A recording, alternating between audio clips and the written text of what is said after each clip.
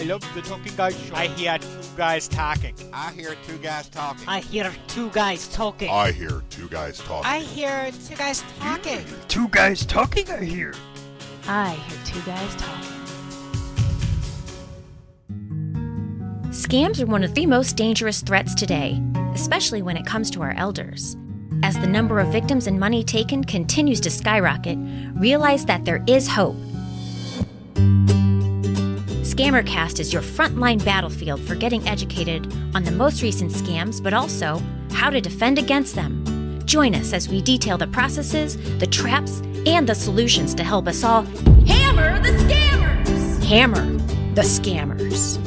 It's time for the Scammercast. Here are your hosts, Curtis Bailey and Art Maines. Welcome back, everyone, to the Scammercast. This is Curtis Bailey, your co-host. And this is Art Maines, your other co-host for the Scammercast, and we are thrilled to be talking today with Amy Vandevelde from Oasis. Sponsored by Midwest Trust and Western Union. Welcome, Amy. Hi, great to see you both, and thank you for having me here today. You know, Amy, we talk often on the podcast about keeping seniors active in the community and keeping them connected with other people as a way to insulate them from scams and fraud. And I think your work with Oasis strongly illustrates the value of that. And would you tell our audience what Oasis is? Sure. The Oasis Institute was founded 33 years ago when our founder discovered that people over 65 were not being actively engaged in much of anything when they were in nursing homes or assisted living, which really didn't exist at that time. And she became concerned and thought that there should be programming for these people, particularly around lifelong learning, that people should be learning and consistently engaged and also should be telling their stories. And so that's kind of how she started. And that goes right along with everything that I learned in grad school in my master's in social work degree is the key to resilient, healthy aging is to stay connected and lifelong learning, in addition to all the health stuff, the physical health stuff. But you're right in there with what the research is showing. Right. Well, Marilyn was very ahead of her time because there were no studies published at that time like we have. We can Google today and find out all of these great health benefits. But she discovered that there was a three-pronged approach to successfully aging. And so that includes lifelong learning, but also includes staying active to avoid chronic diseases. Good. And then having a strong social network, which for her at that time came out of being engaged as a volunteer, that you would be volunteering in your community. But really, now we talk about social networks in a different way, and it's really about having a large number of people that you stay connected with. So tell us a little more about the organization Oasis. How many states are you active in? How many members? All those kinds of details. We're what's called a networked nonprofit, and we exist throughout the country. In the beginning, we were a series of several Oasis centers that were private senior centers, but we discovered that we could reach a lot more people if we partnered with community organizations throughout the country. So we're in 24 states, 39 different cities. Some of them are small towns where public libraries have adopted my program. Right. And we have 3 national programs that can be rolled out by anybody that wants to partner with us.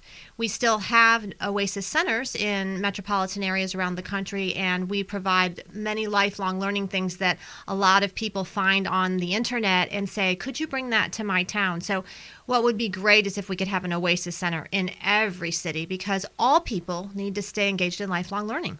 I know the folks here in St. Louis that I've talked to who have participated in programs at Oasis just rave about them. I mean, they really love what you guys offer. So clearly you're doing something right. Yeah, we are, and I'm very passionate about the work that we do, and I've learned a lot coming into the aging space 3 years ago. Like you said, you learned in graduate school. I was completely unaware, but it's very interesting to me to see that my grandparents were actually living that model. They had a healthy social network. Right. They stayed active. My grandparents rode a tandem bicycle until 2 years before they died. Right. And so they were engaged in those kinds of pursuits, and that was just natural to me. But for some people, that's not the experience that they've had with their family members. Well, that's true. You know, oftentimes, particularly in a smaller family, I use my family as an example. I'm an only child. My parents were only children. So it's not like we have this big extended family that we can rely on one another. And it's very easily for a senior to get isolated that way. It is. And I think that we sometimes forget, if we have a big family, what it might be like if we were a senior and we didn't have anybody in our life. And that's a really interesting way that technology can level the playing field. So if you're an older adult and you don't have a strong social network and you happen to have some kind of physical limitation, or you don't have transportation, if the dreaded driver's license has been taken away, then you can use technology to connect with people that you might not have been able to connect with, that you might have never found before, or that you lost track of a long time ago. And there's actually research that proves that that is very beneficial. Do you want to hear about it? I'd love to hear about it. Yeah, I'm sure our listeners would love it too. Yeah, so there's a researcher named Sheila Cotton in Michigan State University, and she's dedicated most of her career to studying isolation and the technology adoption patterns of older adults, particularly people over 65.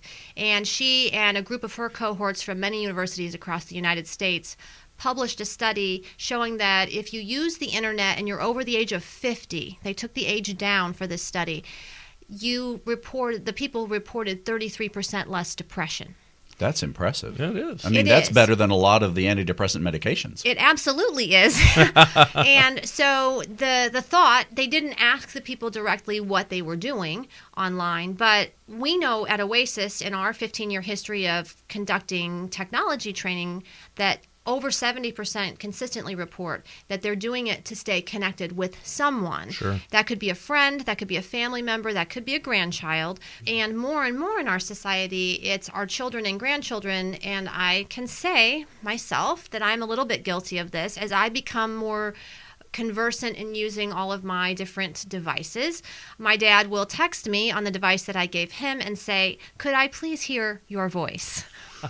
Right. Oh, it's time to call Dad. Right. Exactly. Right. Well, that's good that he reaches out and asks for that. And there is something about hearing your loved one's voice that makes such a difference. There is. And so I think that the leap is that some of us who get engaged in technology, and I'm talking about my age group, and even younger as I watch my teenage daughters, and he asks them the same thing, "Could I please talk to you on the phone?" Because that's he's a retired salesman. You bet. That's his mode of communication. Yeah. Sure. That we need to focus on that if that's what the older adult wants. But if we can get technology in their hands where they can use video conferencing.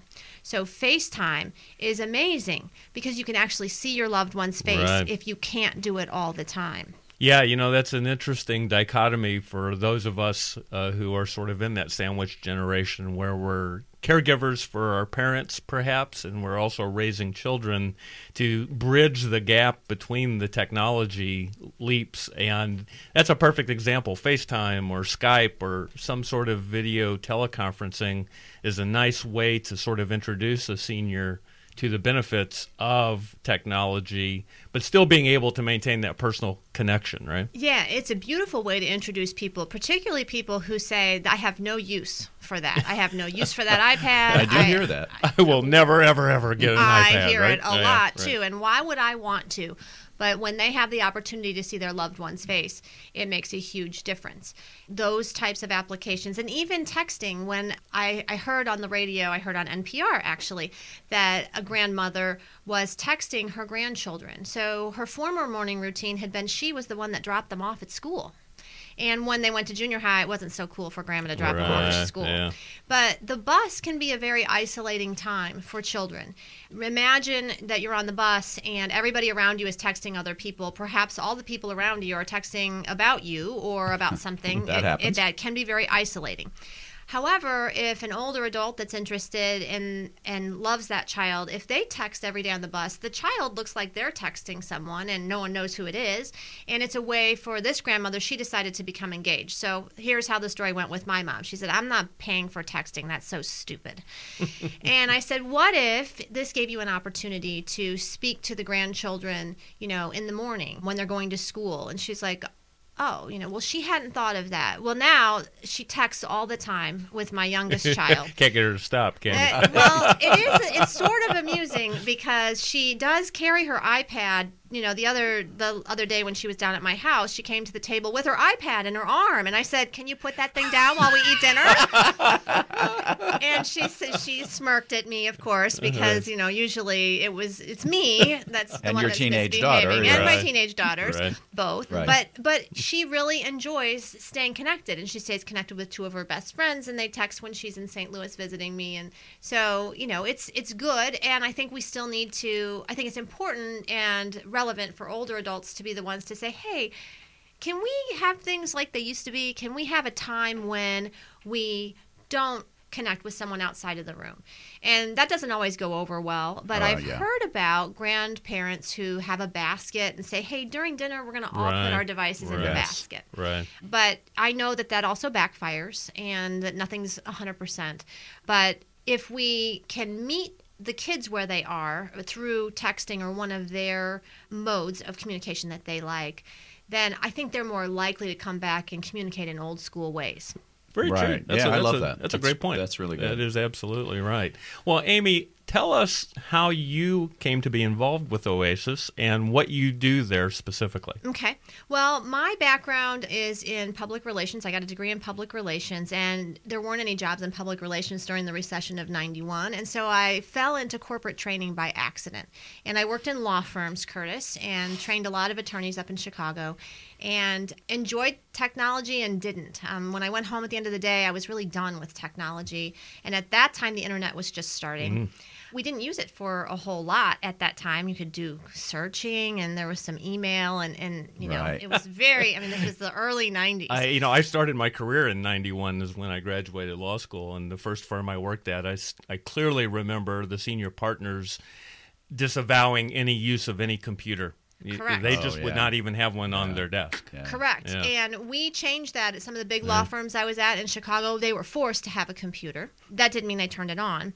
And so one of my missions when I was hired was to go out to that group. So it's interesting that you're bringing this up because I never thought about this wrinkle, that there I was working with the older partners. Right. There it And is. what they would accept was they would accept that I would come into their office one-on-one and answer their questions so that they weren't in a classroom asking what they perceived as a dumb question in front of the associates. Right. And No, so attorneys never have ego issues, do they? no, not at all. Right. And they also like to have their question answered immediately. I feel ganged up on. That's okay. That's okay. That's right, Kurt. We know we love you. We do. Well, and I think the other interesting thing that I found was that attorneys really like to talk. And so I would have trouble in my classes. And I personally like to talk, which I know you guys will find really hard to believe. But I would have trouble in my classes keeping them on task because they wanted to talk about other things. And the main thing that the male attorneys, I will say, wanted to do is they wanted to know if they had a 386 or a 486. Because they wanted to call their friend from law school at the other firm and say they had better technology. Right. Oh, yes. None of the women ever asked me that in the 90s. Maybe they do now, but it was amusing. And so I was instrumental in helping older adults at that time, older workers, to embrace, at least they could check their email. And their secretaries would say to me, thanks, he's checking his own email. Yeah. Yeah. That was a big deal. Right. So then after that, I took a hiatus from technology and became a chiropractic assistant, of all things, and then moved to Portland, Oregon for my ex-husband's job. My daughters were born there, and that is kind of the hotbed, or was the hotbed, of media literacy. And I got involved with a group of people who were very interested in media messaging and how does that impact people. Particularly children is what we were concerned about as parents. And in Portland, Oregon, at that time, a lot of people didn't own TVs, which I thought was just fine because I wanted my girls to have an enriched childhood experience where they were using imaginative play. Sure. And so media literacy was really my hook to go back to my communication roots and say, what is the message out there? And I still think it's very important, and I think it's a way that older adults can help their grandchildren and even their children. There's always a message. No matter what media that you're listening to, there's always a message. And I think that younger people often say, well, it's just an ad, or it's just, no one's talking to me. Well, someone paid for that, and someone paid to get that message in front of you. What is the message there? And it's fun to deconstruct advertisements and say, are they selling something there? Right. And, right. children will say no. And teenagers will say, they're not selling anything.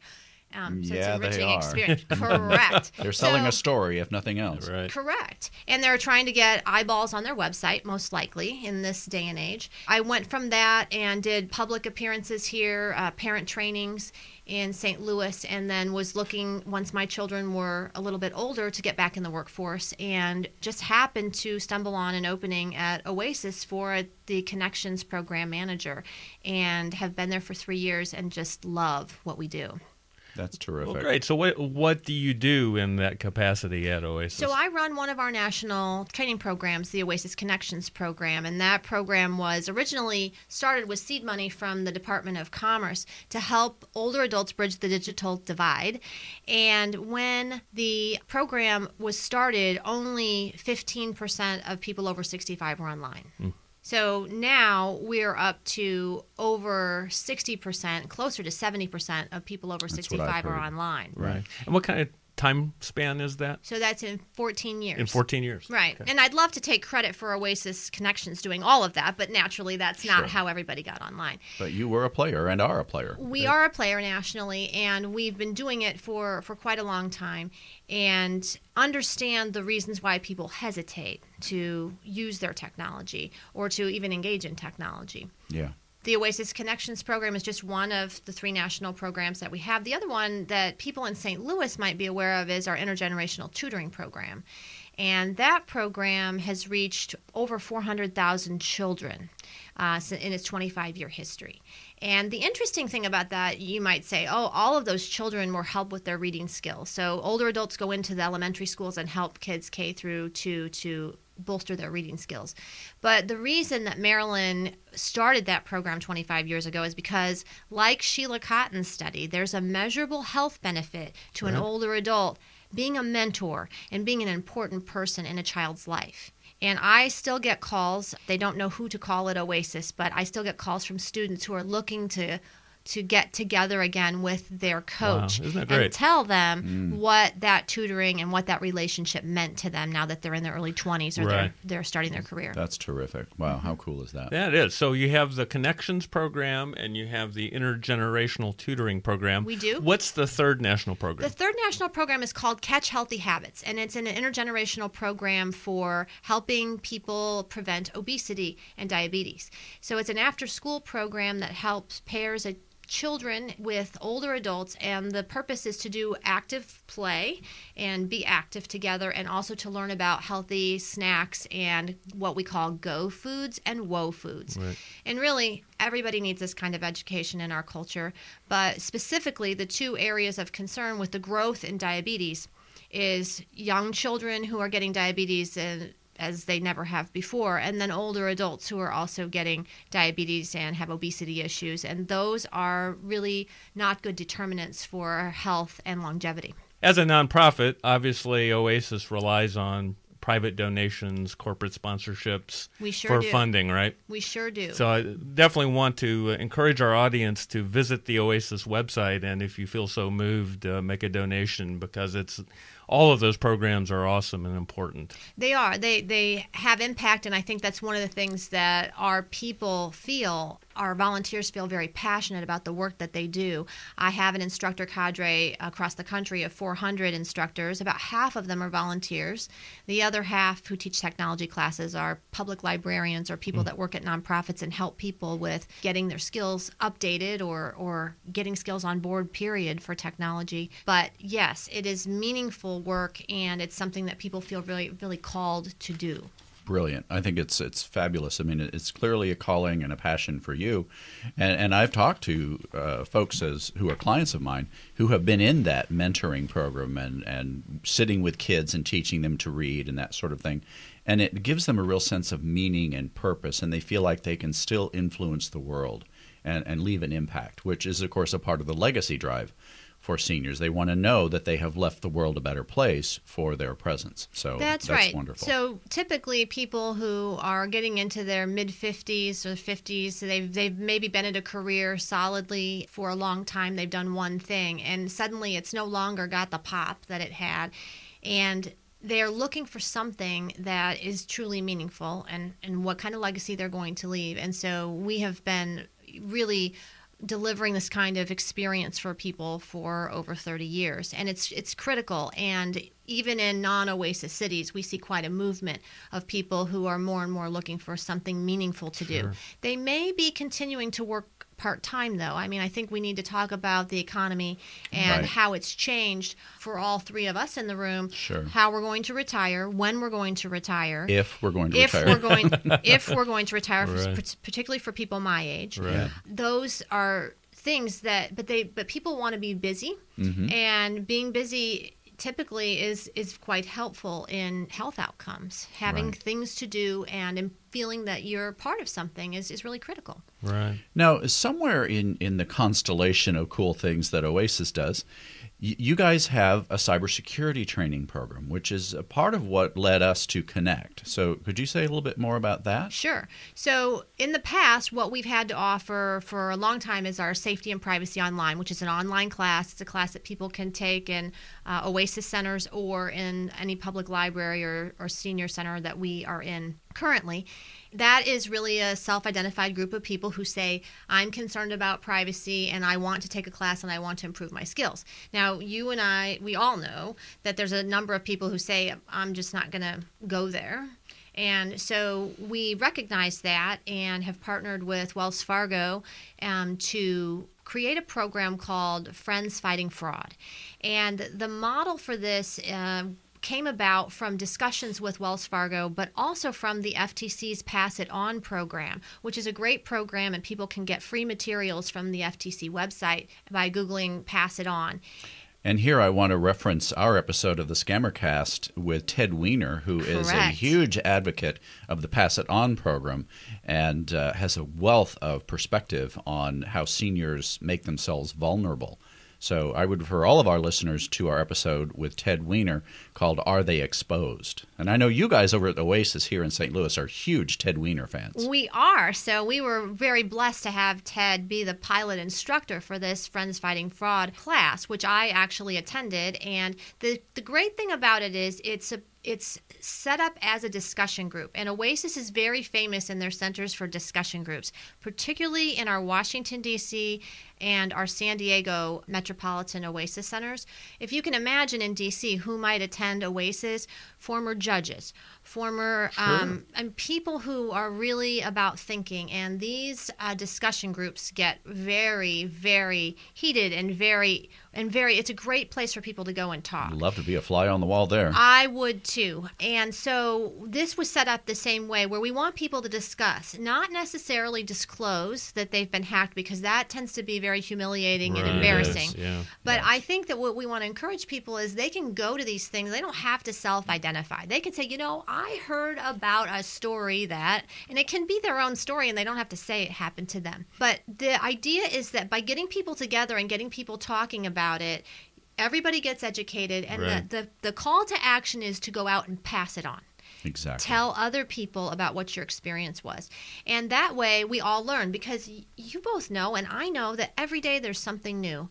There's something new that people have to be on alert for. Right. How do we all keep up with that? If we podcast every day, we might not be able to keep them up to date. So it's about your social network and talking to them. Yeah, it's amazing how scams will change and mutate and evolve over time. And the grandparent scam of 2 years ago is completely different from the grandparent scam of today. Exactly. And there's a wealth of Facebook scams as we think about how seniors use technology to build connection. There's just tons of Facebook scams out there. One recent estimate that I read is over 600,000 active Facebook scams. It's just shocking. Yeah, it's really an ongoing problem, and wherever we go, that's where the scammers are going to go. And so we all know that, and we want people to continue to be safe. But also, by discussing this and knowing other people and alerting other people in your life, you can be a help. And then it becomes a two-way conversation, and you keep it going. Yeah. And as part of that effort, you have a book I know you're very proud of. Would you please tell our audience about it? Yeah. So for the Fraud Fighters program, there's a book called Safety and Privacy Online. And that book you have to get by going to a class. But there's something new that I'm doing in Connections Technology that I wanted to tell you about. And that is a book on mobile accessibility. So when we all hear people say, there's really no good reason for me to get a smartphone, there's really no good reason for me to get an iPad, there are good reasons. And one of them is making text bigger and maybe pairing your hearing aids with devices so that if you've got hearing aids, you can hear better in certain situations. Or maybe you can make that device use a LED alert and flash at you to tell you that a message is coming in. So most people are going to age into some kind of disability. And most boomers and going back generations, most people don't want to admit that there's anything going on. So if you talk to their caregiver or their children, they will say, oh, he can't hear. But he's going to tell you that everything's just fine. Just fine. No problems. And so this has been a little bit of a conundrum for us at Oasis because we've offered classes in the past and people wouldn't show up because they don't want to identify. They don't have a disability. The stigma. Yeah. Right. So accessibility is actually about making things easier for people to use, period. Now, in the old days, accessibility was helping people in wheelchairs to access buildings. We think about physical accessibility. The Americans with Disabilities Act. The Americans with Disabilities Act, which was passed 25 years ago. And that legislation was pretty targeted to helping people get in and out of buildings. If you remember, it was curb cuts, it was elevators. All of that. Now, curb cuts have been a tremendous thing for lots of people, for runners, for mothers pushing strollers. Yes. A lot of us use curb cuts, use ramps that didn't used to be there, use elevators for a variety of reasons. So when we talk, another way of aging into disability is if you have to have elective surgery, shoulder surgery or knee surgery or something that's going to impact your mobility, you may want to use that elevator for a certain amount of time. Right. So when people see on a smartphone or a tablet an icon called accessibility, they usually pass right over it and say, I don't know what that is. And accessibility is about features that help you to use that device in a different way. So you've mentioned enlarging text. So what are the 2 or 3 most important features that would make devices more accessible for our senior citizens? So in the book that we've published that people can download for free, it's about, I think it's called, there's 3 different aspects. There's making the text size bigger. There's also making it bolder or fatter so that it's easier to read. And you can also change the contrast. So if you're a person that has certain types of eye problems, you can change the colors on your phone, which a lot of people don't know. So sometimes you can have a black screen with white text. Right. And that can be much easier for someone to read. So it's about going through the different options. Our book walks you through how to do that and seeing what works for you. If you know that you have a specific eye problem, your eye doctor might help you say, you need to check in on contrast and figure that out. But some people just stumble onto something that is, oh, that's much easier to read, and I'm going to use that feature. I was thinking about the recent move toward text to speech or text to audio. Do you cover that in your book too? We do. And in fact, the Ken Sharbo, who writes our books, he said, we don't need to do that. And I said, it's 100% critical. And the reason is that most people who are in the demographic that we're talking about, if they learn to type, they learned on an actual typewriter. Right. And the keys are tactile and you can feel them. Right. A soft keyboard is not tactile, and the keys on a smartphone in particular, but even on a tablet, are tiny. Very small. And typing that way, you don't use I forget, my typing teacher would be disappointed, but when you have your fingers on the home row, right, you don't type that way on a soft keyboard. On an Android or an iOS phone, and probably a Windows phone, you push the microphone button and you start speaking, and speech recognition will type out mostly accurately what you've just said. And so that is a shortcut for people who don't know how to type on the soft keyboard or can't see those small keys to hit them properly. Yeah, I think that's really helpful for people. I mean, I find it helpful when I'm doing case notes in my clinical practice because sometimes I'm in a hurry and I don't want to sit there and type on the glass of my iPad, and I'll just speak it. And like you say, most of the time it's pretty accurate. I have to fix a few things just because I have a little perfectionist streak. But, I know that's shocking. Most of the time it's pretty accurate, so I really appreciate that. Yeah, it's a feature that I'm using quite frequently now because I think it's so much easier and I enjoy it. And, of course, course, I also have a lot to say, so my friends tease me about how long my texts are. Do you use punctuation in your texts? And I'm like, yes, I do. What is period. Well, we are visiting today with Amy Vandevelde from Oasis Connections, and as Amy said, we will post a link to the book and all of the resources that she has mentioned thus far. It's time for us to take a break, but stay tuned. We'll be right back here at Scammercast.com. It's time to take a break during this episode of the Scammercast. Have you liked our effort on Facebook? Visit the link via our website at scammercast.com and be sure to share any of our informative articles with your friends and family. It's all about education and protecting our seniors. We'll be right back. A recent study found that most older adults fear running out of money during their retirement years, even more than their fear of death. A trust can be an effective way to manage and protect your assets while you're alive. Now, many folks believe that trusts are only for rich people. They are not. Midwest Trust Company of Missouri, located in Clayton, Missouri, offers professional trust management for clients all across the country. Using Midwest Trust is a great way to know that someone with experience and integrity will manage your wealth objectively. Naming Midwest Trust can provide you with peace of mind in knowing that you or your parents will not be exploited financially and lose all of the assets acquired during a lifetime of hard work. Midwest Trust will even work with you or your parents' own financial advisor. Don't let fear of running out of money drive your life. Contact Midwest Trust Company today by visiting the link to their website at scammercast.com. The discipline to grow, the strength of experience, the ability to adapt. Values that endure. Midwest Trust. There was a day when the villain was easy to spot. These days are different. Today, scammers impersonate their victims' loved ones and make up an urgent situation. I've been arrested, I've been mugged, I'm in the hospital, and plead for money to resolve it. At Western Union, we want to help.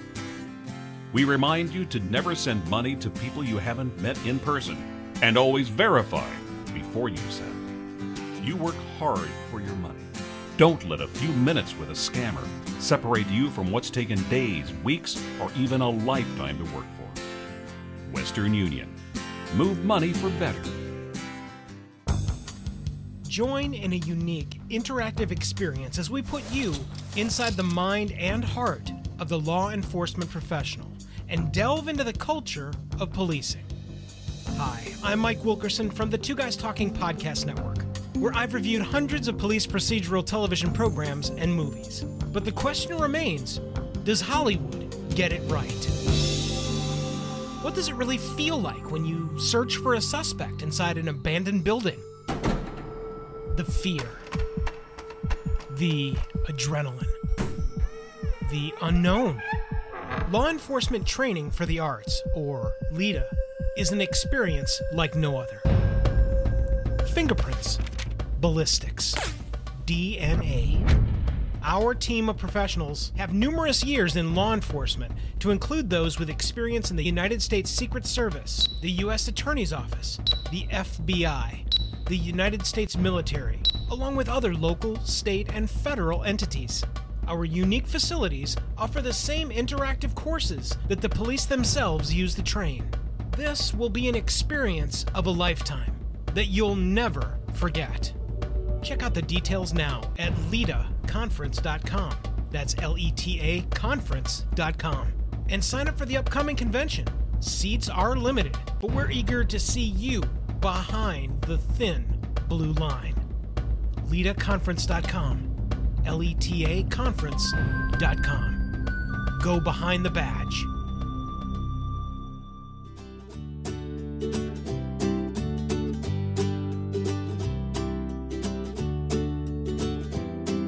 Welcome back to Scammercast, your headquarters for the education and prevention of scams against our elders. Let's dig back in with your hosts, Curtis Bailey and Art Maines. Welcome back to the Scammercast.com, and we are talking today with Amy Vandevelde from Oasis Connections. So, Amy, tell us a little bit more about what you're working with in terms of technology and seniors. Well, we run the gamut of people starting out at the beginning and keeping people updated. So we still have a good number of people who are using flip phones. Yeah, my parents, number one. My dad still has a flip phone. And I meet people who hear me speak and then say, I'm not sure I want to show you that I have this flip phone. And I say, hey, if it's working for you, I'm completely fine. I'm not here to sell you a smartphone or a tablet. Right. Flip phone shame. Yeah. I want you to know, though, that if you decide to get a tablet at some point, there are beneficial reasons for doing so. You may not know that I've already told you about the Oasis Connections program, but one thing that Connections was not originally designed to address was cell phones, particularly flip phones. And our people came to us and said, can you give us a class on flip phones? And my predecessor said, we don't train on phones, we train on computers. And so we went to my primary funder, which is the AT&T Foundation, and we asked AT&T, can you help us out?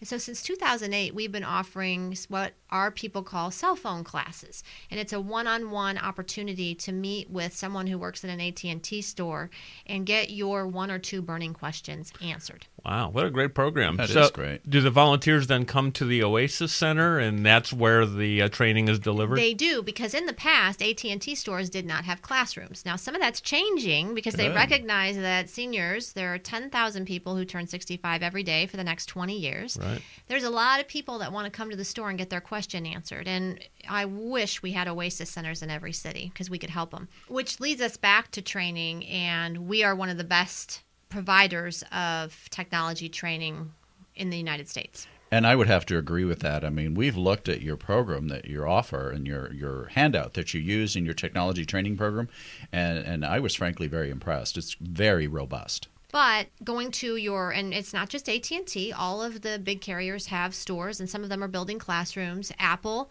has classrooms in some cities, some they don't. But they offer one-on-one training, and of course the Genius Bar people are familiar with. Right. And in addition, the Microsoft Store also offers that kind of help. So there's lots of places for people to get help, and the reason is because there's so many people who need help.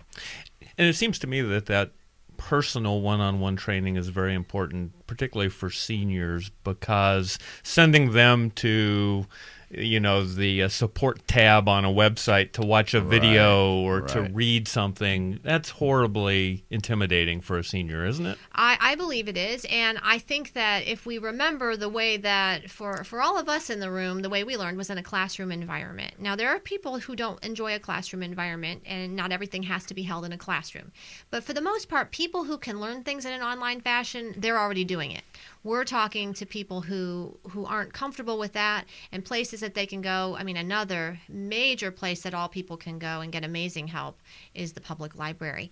And those librarians are what I call the nation's help desk. They're getting every question on every kind of device. Right. But again, it's great to know where you can get help. And I mean, podcasts like this are one method where people can learn different options that are available for them. Yeah, that's a world that I really try to highlight when I'm out doing presentations. I mean, of course, in part because I am a podcaster, but also because I have been amazed at the wealth of knowledge and information that is available through podcasts and the opportunities for connection. I mean, if you really are interested in 1940s swing music, there's a podcast for you out there. That's right. And it goes to people in this demographics default. They grew up with radio as a source of information. Yes. And so that's interesting. I personally have always loved radio. It's my favorite medium, and that's just me. I think that many in my generation, and even my 18-year-old, is listening to tons of podcasts. She loves it. And so it's a great way. I think that Diane Rehm, who I'm a big fan of, says that radio is a very intimate kind of medium. And I believe that that's true, and that's why I enjoy doing this kind of work. Yeah, it's funny. I still have vivid memories of my great-grandfather, who was a diehard baseball fan. He would have the TV on with the volume off and the radio broadcast on to listen to the baseball game while he could watch it on his TV set. So he was multitasking before it was hip. Absolutely. No doubt about it. Because now people are tweeting while they're watching a show or watching the game. And personally, that doesn't work for me, but a lot of people are doing it. It's so true. It's so true. And going back to the flip phone thing, one item that we haven't highlighted enough here at the Scammercast is that avoiding a smartphone doesn't mean that you avoid scams that can come in over your telephone. I mean, we've all heard now, or most of us have heard, about how because you have a smartphone, they are like a miniature computer in your pocket. And so that means that the possibility of a scam or identity theft pitch can come in on one of those at any time. But people may not realize that there is this little-known term called smishing. And I always tell my folks in presentations that when you get into this world, there's a lot of strange words and weird vocabulary you learn. How do you spell that? Yeah, smishing is S-M-I-S-H-I-N-G. And it's a combination, a sort of run together of the idea of SMS, which is short message service, which is the technology platform that people use for texting, and the idea of phishing with the PH, where the scammers are looking for your money or your personal information or both. And I personally, before I got my first iPhone, got one of these texts on my old flip phone. This is back in like 2009, 2010, something like that. Wow. And it was this text that said, there is a problem with your account at so-and-so credit union, and click here, or I think it was called this number actually, to verify your account. And I thought, okay, well, even at that point, I knew enough not to do that. I had just started researching it. Bill's scam had just happened. And so it came in right over my old flip phone. And so I did a little scam baiting on that day. I had unlimited data or whatever, minutes or something like that. And so I called the number. And when they got the pre-recorded voice, it said, this call may be recorded for customer quality and all that stuff. I went, yeah, right. So that says, please enter your account number. So I sat there and for like 30 minutes entered 33333 55555 66666 and just tried to tie up their line for a half hour.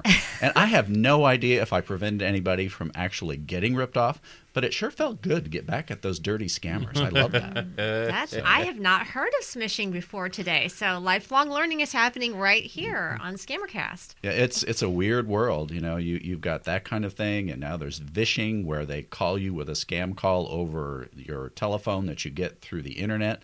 That stands for Voice over Internet Protocol, so they call that vishing. I mean, there's just all these weird words that you hear. Right. You know, that raises an interesting question, and on the break we were talking about this. You know, there are notions out there, as Art mentioned, about seniors saying, look, I don't want to get a smartphone because of the possibility of me being scammed and defrauded. I mean, is that really and truly one of the reasons why seniors are refusing to adopt those kinds of devices and certain technologies? It sure is. And one of the leading researchers on internet adoption and broadband adoption in the United States is named John Horrigan, and he works for the Pew Research Group in Washington, D.C. And he says that although it's some of the main things that we think are, that's the cost, and there's just, it's not relevant to me. I don't see any relevancy to this to me.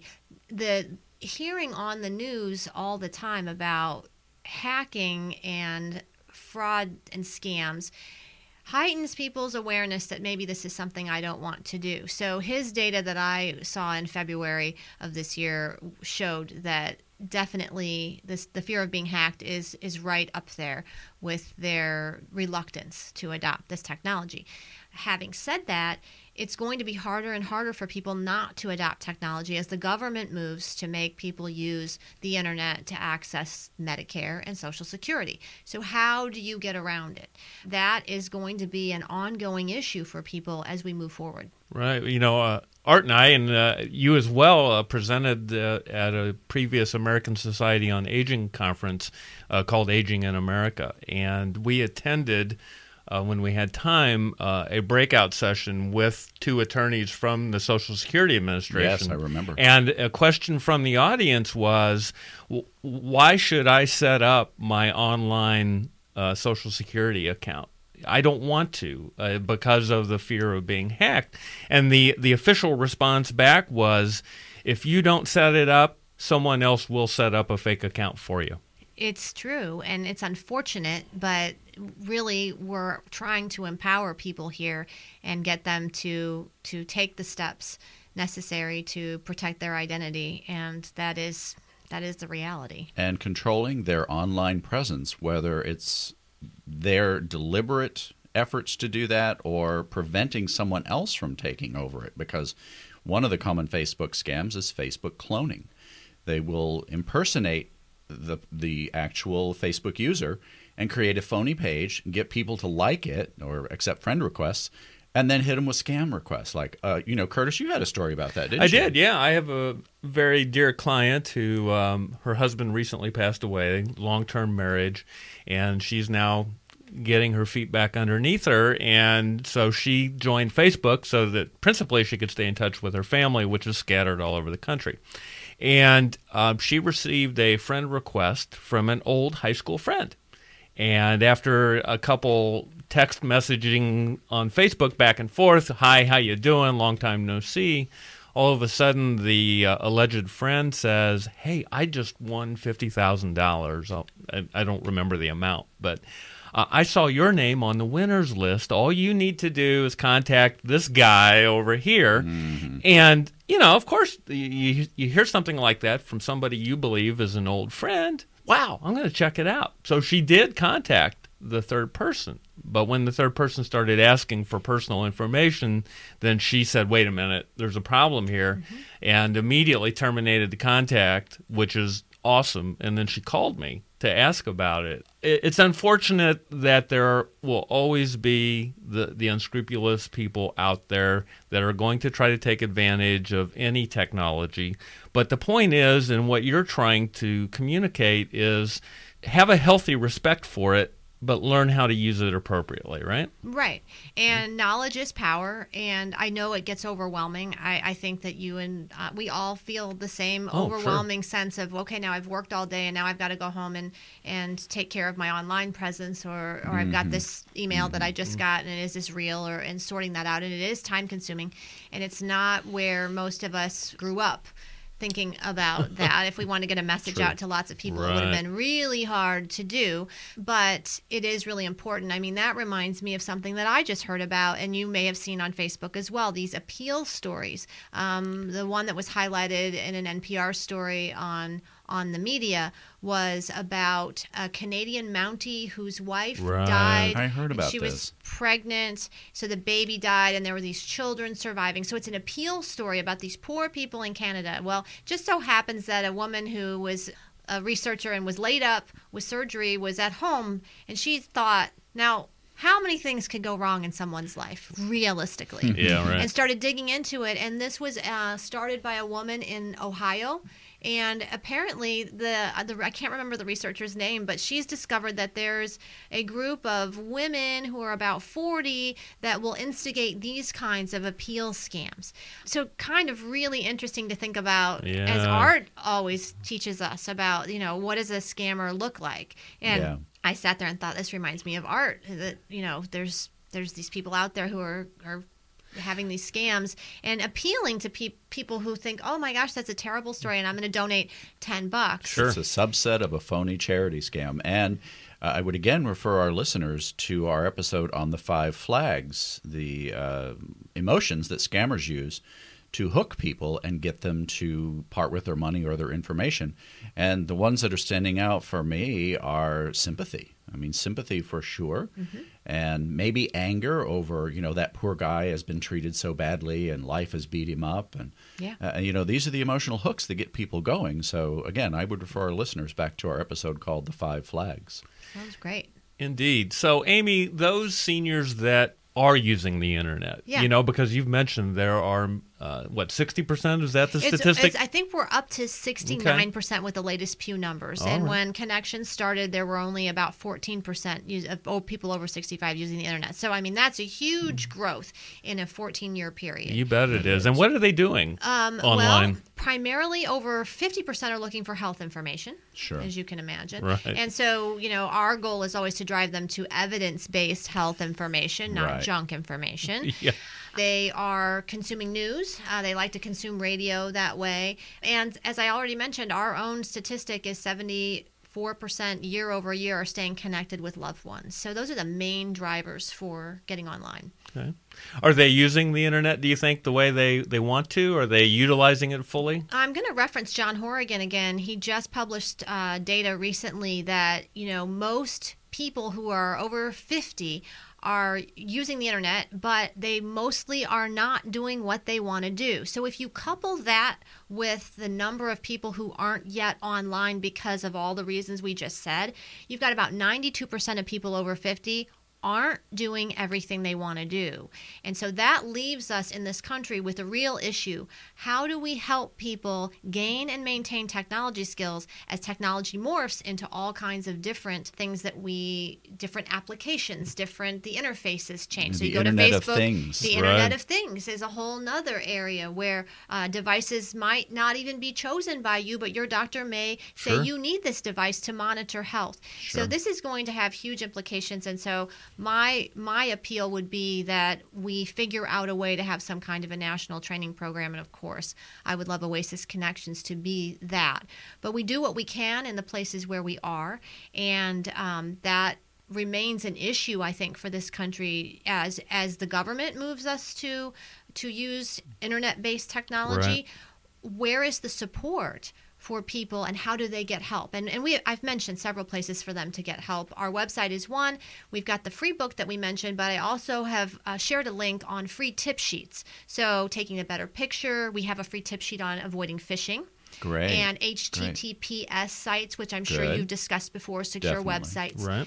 So those are free resources that anybody who has the internet can get and download and print if they would like paper copies. And give our listeners those web addresses. And we, of course, will have them in the show notes for scammercast.com. Sure. So our main website is oasisnet.org, and Oasis Connections if they're interested in the technology, or Oasis Tutoring if they're interested in the tutoring program. So our website is very voluminous, and there's tons of information.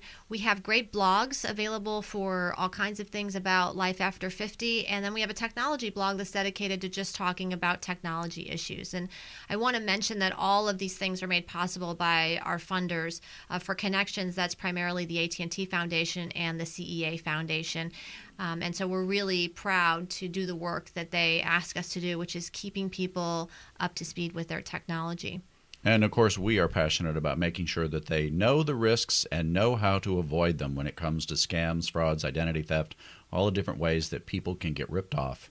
Yeah. Whether online or over the phone or whatever it might be. Yeah. Right. So what, Amy, just in the time we have remaining today, what do you see as the extension of the Friends Fighting Fraud program?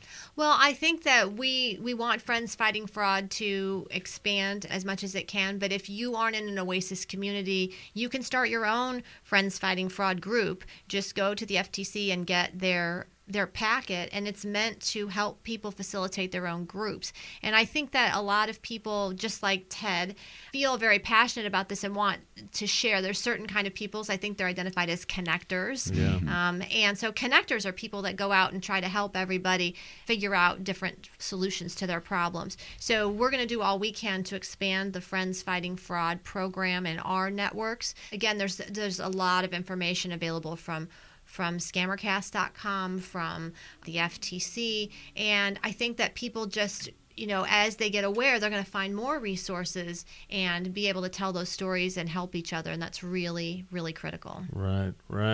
Well, Amy, it's been a pleasure to have you on the Scammercast today. Would you once again tell our audience the name of the book and how they can access the book? Yes, it's called Mobile Accessibility, A Guide to Seeing and Hearing Better with Your Smartphone or Tablet, and it is available on the Oasis Connections landing page. So Oasis can be found at oasisnet.org. We do collect your email address because we want to report how many downloads we're getting. But at Oasis, we will never sell your information to a third party. It's only for keeping in touch with our funders and who is accessing this kind of information. Because they're looking for return on their funding investment. They absolutely are. They want to know how many people they're reaching. Sure.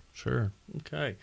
Well, are there any other ways that individuals who are interested in learning more can contact you specifically? They sure can. The best way to find me, Art and Kurt, is to go to LinkedIn. Okay. Mm-hmm. My name is a little bit, it's not difficult, but it's long. It's Vandevelde, so Amy Vandevelde. You can find that link at scammercast.com for this episode. Sure. Well, Amy, we're delighted that you could join us today, and you've had such a great wealth of information for our listeners, and we will look forward to having you back again in the future. Well, I would love it, and likewise, I've learned so much from getting to know you, and it's been a really fun ride since March, so thanks. Well, we want to encourage everyone to visit scammercast.com. Please, please, please click on the links that Amy has provided us. Go visit the Oasis website. Take a look at the wealth of programs. I mean, I'm just amazed when I see the curriculum that Oasis publishes about the different kinds of programs and courses that you can access. I think if you do that, you'll find something that you will enjoy, and please go visit them. I want to also encourage our audience to let us know your thoughts, your comments on our website at scammercast.com, or please visit us at iTunes and search for Scammercast and leave us a rating or review. And if you like the show, and if you would do us a favor and tell your friends and your family, we want to get the word out as much as we possibly can about healthy aging, but also how to stay safe from scams and frauds. And as always, remember to hammer the scammers. Thanks for listening to this episode of the Scammercast, your headquarters for education and protection of our elderly from scams worldwide. Be sure to visit us at scammercast.com, where you can send us your stories and tips, as well as send us your feedback, visit our Facebook presence, and more. Thank you for listening to this episode, and until next time, hammer the scammers. The information we share in this podcast is meant for informational and educational purposes only, and should never substitute for appropriate legal, financial, or medical advice from qualified professionals. Always consult with an attorney, physician, or financial professional for the correct advice for your particular situation.